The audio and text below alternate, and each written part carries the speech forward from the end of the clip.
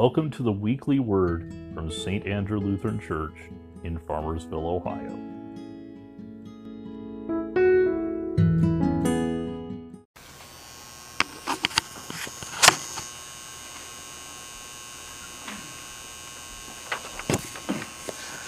The first reading today is from Jonah, 3rd chapter, verses 1 through 10 on page 1438. Then the word of the Lord came to Jonah a second time. Go to the great city of Nineveh and proclaim it to the message I give you. Jonah obeyed the word of the Lord and went to Nineveh. Now Nineveh was a very important city. A visit required 3 days. On the first day, Jonah started into the city. He proclaimed, 40 more days and Nineveh will be overturned. The Ninevites believed God. They declared a fast, and all of them, from the greatest to the least, put on sackcloth. When the news reached the king of Nineveh, he rose from his throne, took off his royal robes, covered himself with sackcloth, and sat down in the dust. Then he issued a proclamation in Nineveh. By the decree of the king and his nobles, do not let any man or beast, herd or flock taste anything. Do not let them eat or drink, but let man and beast be covered with sackcloth. Let everyone call urgently on God. Let them give up their evil ways and their violence. Who knows? God may yet relent and with compassion turn from his fierce anger so that we will not perish. When God saw what they did and how they turned from their evil ways, he had compassion and did not bring upon them the destruction he had threatened. The second reading comes from 1 Corinthians, 7th chapter, verses 29 through 31 on page 1779. What I mean, brothers, is that the time is short. From now on, those who have wives should live as they have none. Those who mourn as if they did not. Those who are happy as if they were not. Those who buy something as if it were not theirs to keep. Those who use the things of the world as if not engrossed in them. For this world in its present form is passing. Here ends the readings.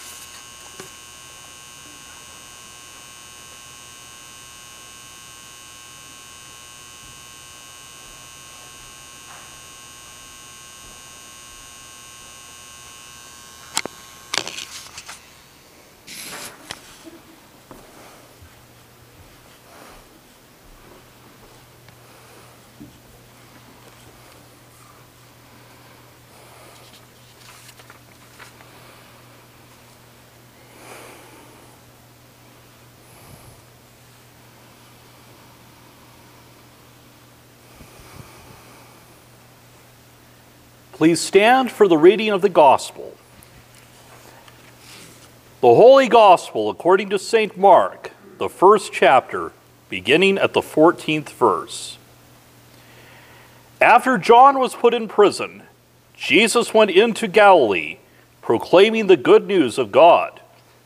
The time has come, he said. The kingdom of God is near.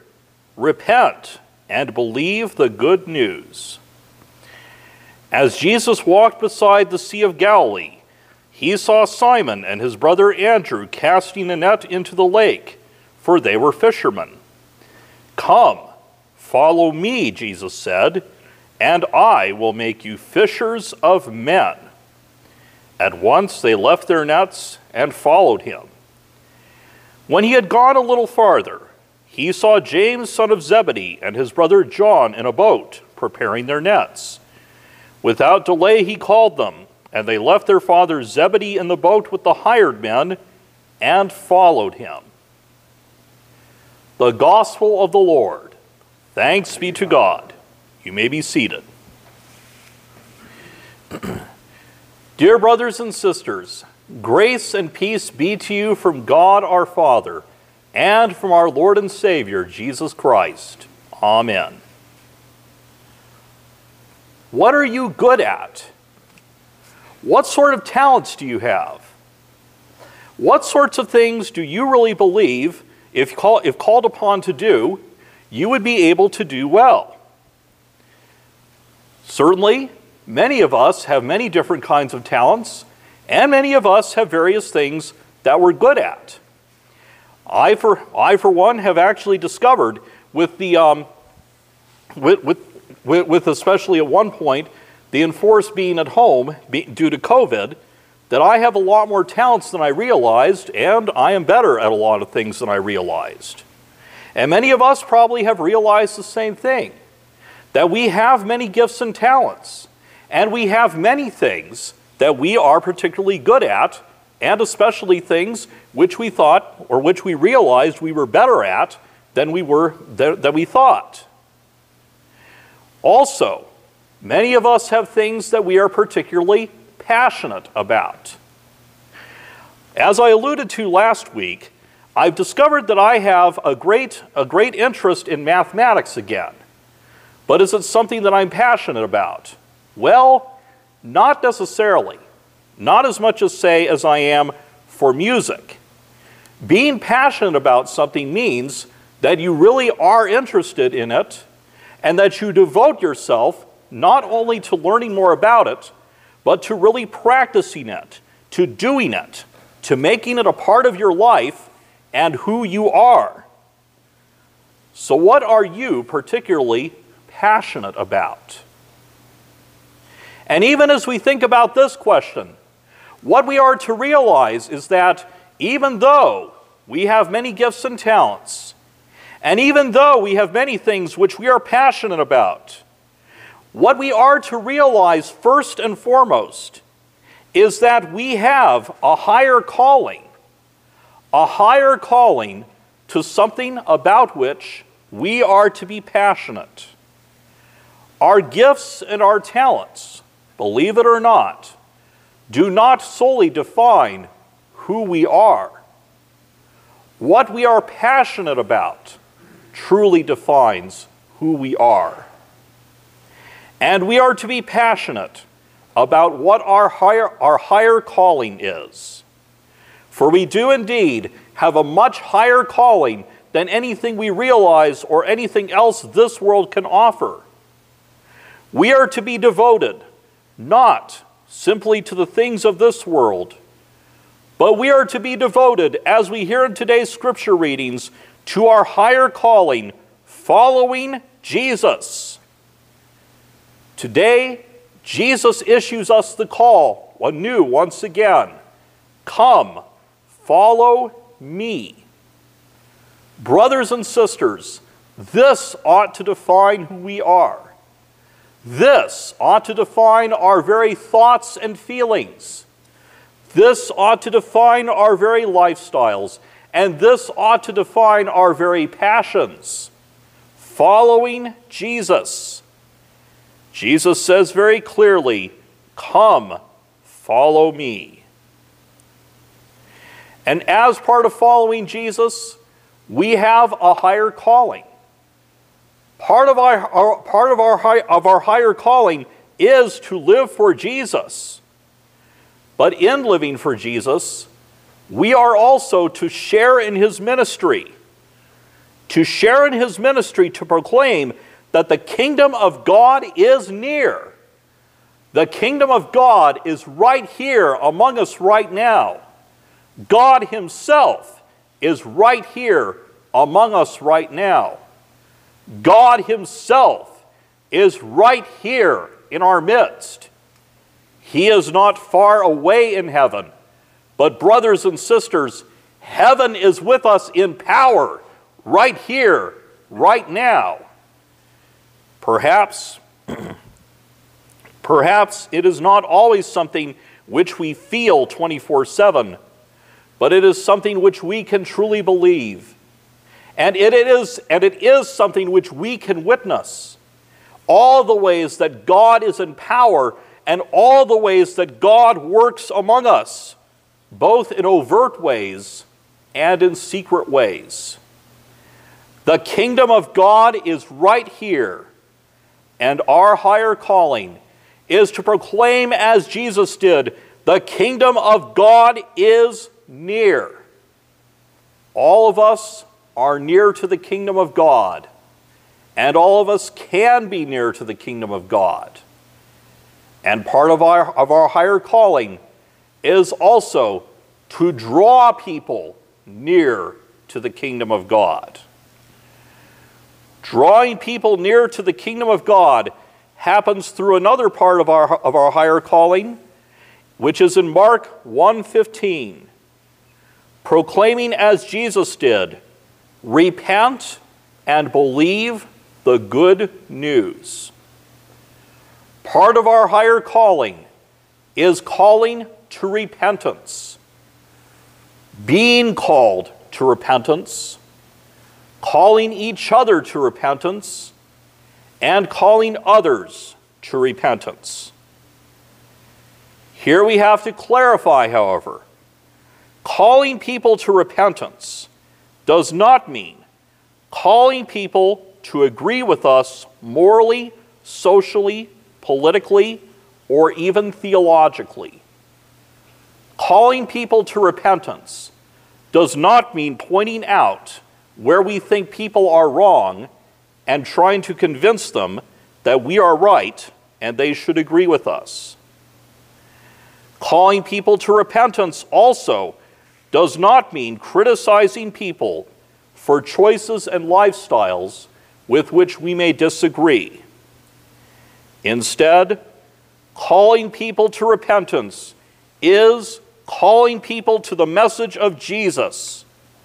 Believe the good news. Calling people is therefore calling people from trying to live without God. The good news is that God is right here among us right now. Jesus has made this possible by his death and resurrection, removing the sin which separated us from God and thereby ensuring that God is with us right here, right now, fully accessible in power. Calling people to repentance, therefore, means calling people to believe the good news that the kingdom of God is here.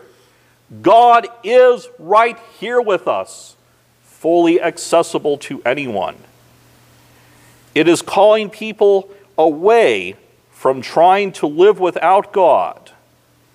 And it is calling people away from rejecting all the good things he has to offer. That is what our calling to repentance is. This is also something which we are to call ourselves to repentance on, and realize that we ourselves on many occasions have rejected all the good things God has to offer. That we ourselves have tried to live without God, perhaps even in ways which we do not realize. We especially have tried to live without God whenever we succumb to fear, whenever we succumb to paranoia, whenever we succumb to shame. Those are all ways of trying to live without God, because those are all ways of rejecting the good news and all the good things God has to offer. God offers us peace. God offers us resolution. God offers us a new and better way. God offers us trust. God offers us so many good things. And most of all, God offers us love. God's love is the answer and the solution to all of our problems and everything else with which we may struggle. And the most effective calling to repentance happens by love and patience. I mentioned earlier that whenever we succumb to fear, we are rejecting God. And I myself actually did have to go through a long period of repentance, especially before I came here. I especially had to go through a long period of repentance, and I realized that there were many places, there were many areas in which I needed to change. But with hindsight, I have now realized that the reason I was able to change was not out of fear or guilt.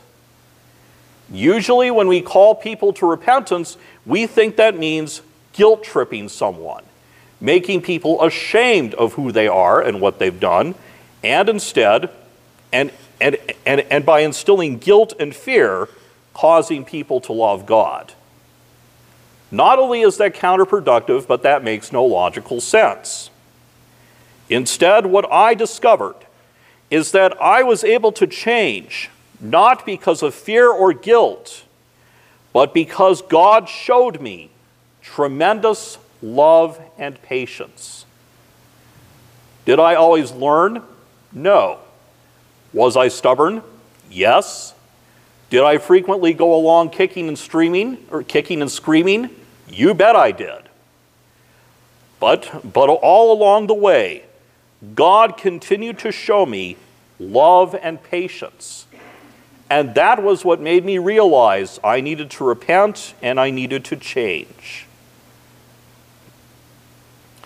And our most effective calling to repentance, our bait, if you will, since Jesus' calling is for us to fish for people, our most effective bait is once again not guilt-tripping and shaming, but instead it is love, acceptance, and patience. And all this is part of our higher calling, calling people into the same kingdom, into the same presence of God, into the same presence of God with everything good He has to offer, which we now experience.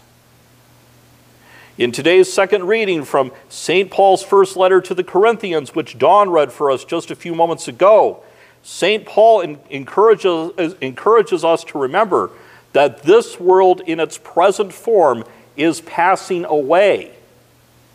That is all the more reason to realize that we have a higher calling. And our higher calling is to live in the kingdom. To live in the kingdom. To live in the presence of God. To live with God and accept all the good things He has to offer.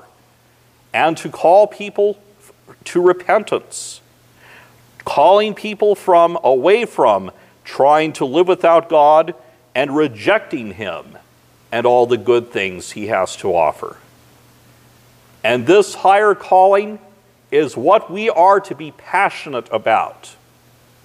So let us recommit to being passionate about our higher calling. Let us recommit to repentance and calling others to repentance. Let us recommit to living in the kingdom, to living with God and accepting all the good things He has to offer. Let us recommit to fishing for people. Let us recommit and be passionate once again about following Jesus. This is our true passion which defines us. So let's live our higher calling. And now may the peace of God, which passes all understanding, keep your hearts and minds in Christ Jesus our Lord. Amen.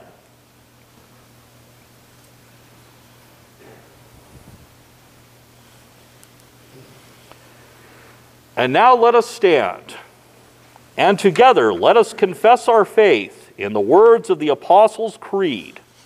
I believe in God the Father Almighty, Creator of heaven and earth. I believe in Jesus Christ, His only Son, our Lord.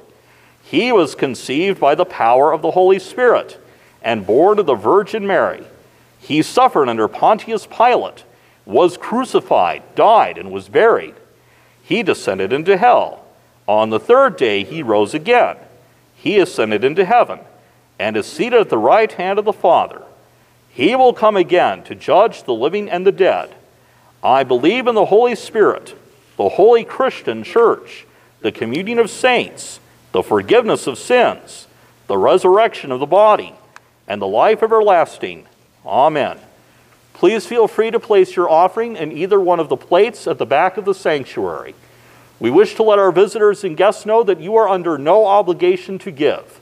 This service is our gift to you. Guided by Christ made known to the nations, let us offer our prayers for the church, the world, and all people in need. For the church throughout the world, that all proclaim the good news of God's reconciling love. Lord, in your mercy. For those who provide leadership to all cities and nations around the world, Lord, in your mercy. For those who are sick, distressed, or grieving, and all who await relief, especially those known to us, whom we name silently in our hearts.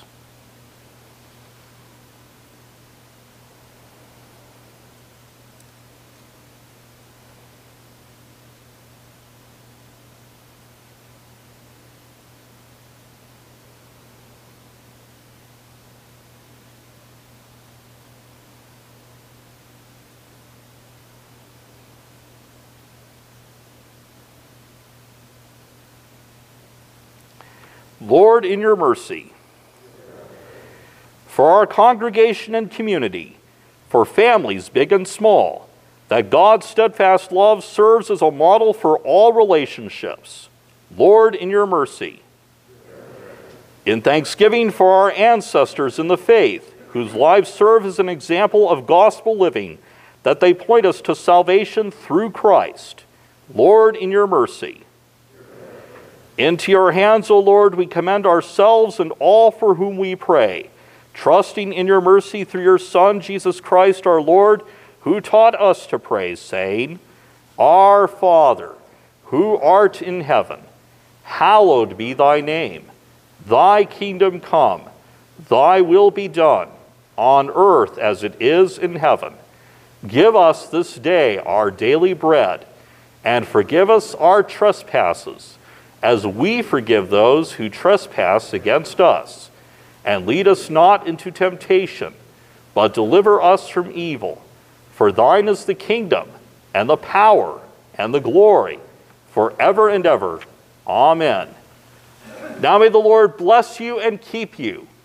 May the Lord make his face shine on you and be gracious to you. May the Lord look upon you with favor and give you peace. In the name of the Father, and of the Son, and of the Holy Spirit. Amen.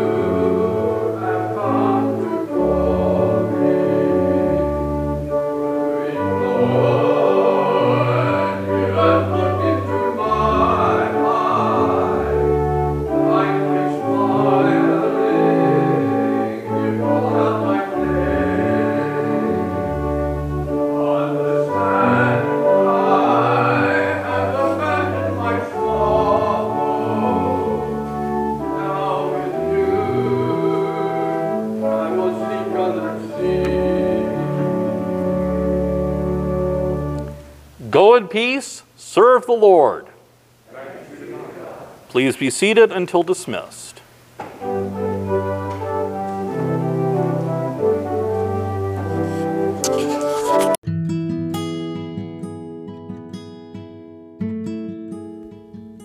To subscribe to the Weekly Word, please visit your favorite podcast provider. May God bless you now and always.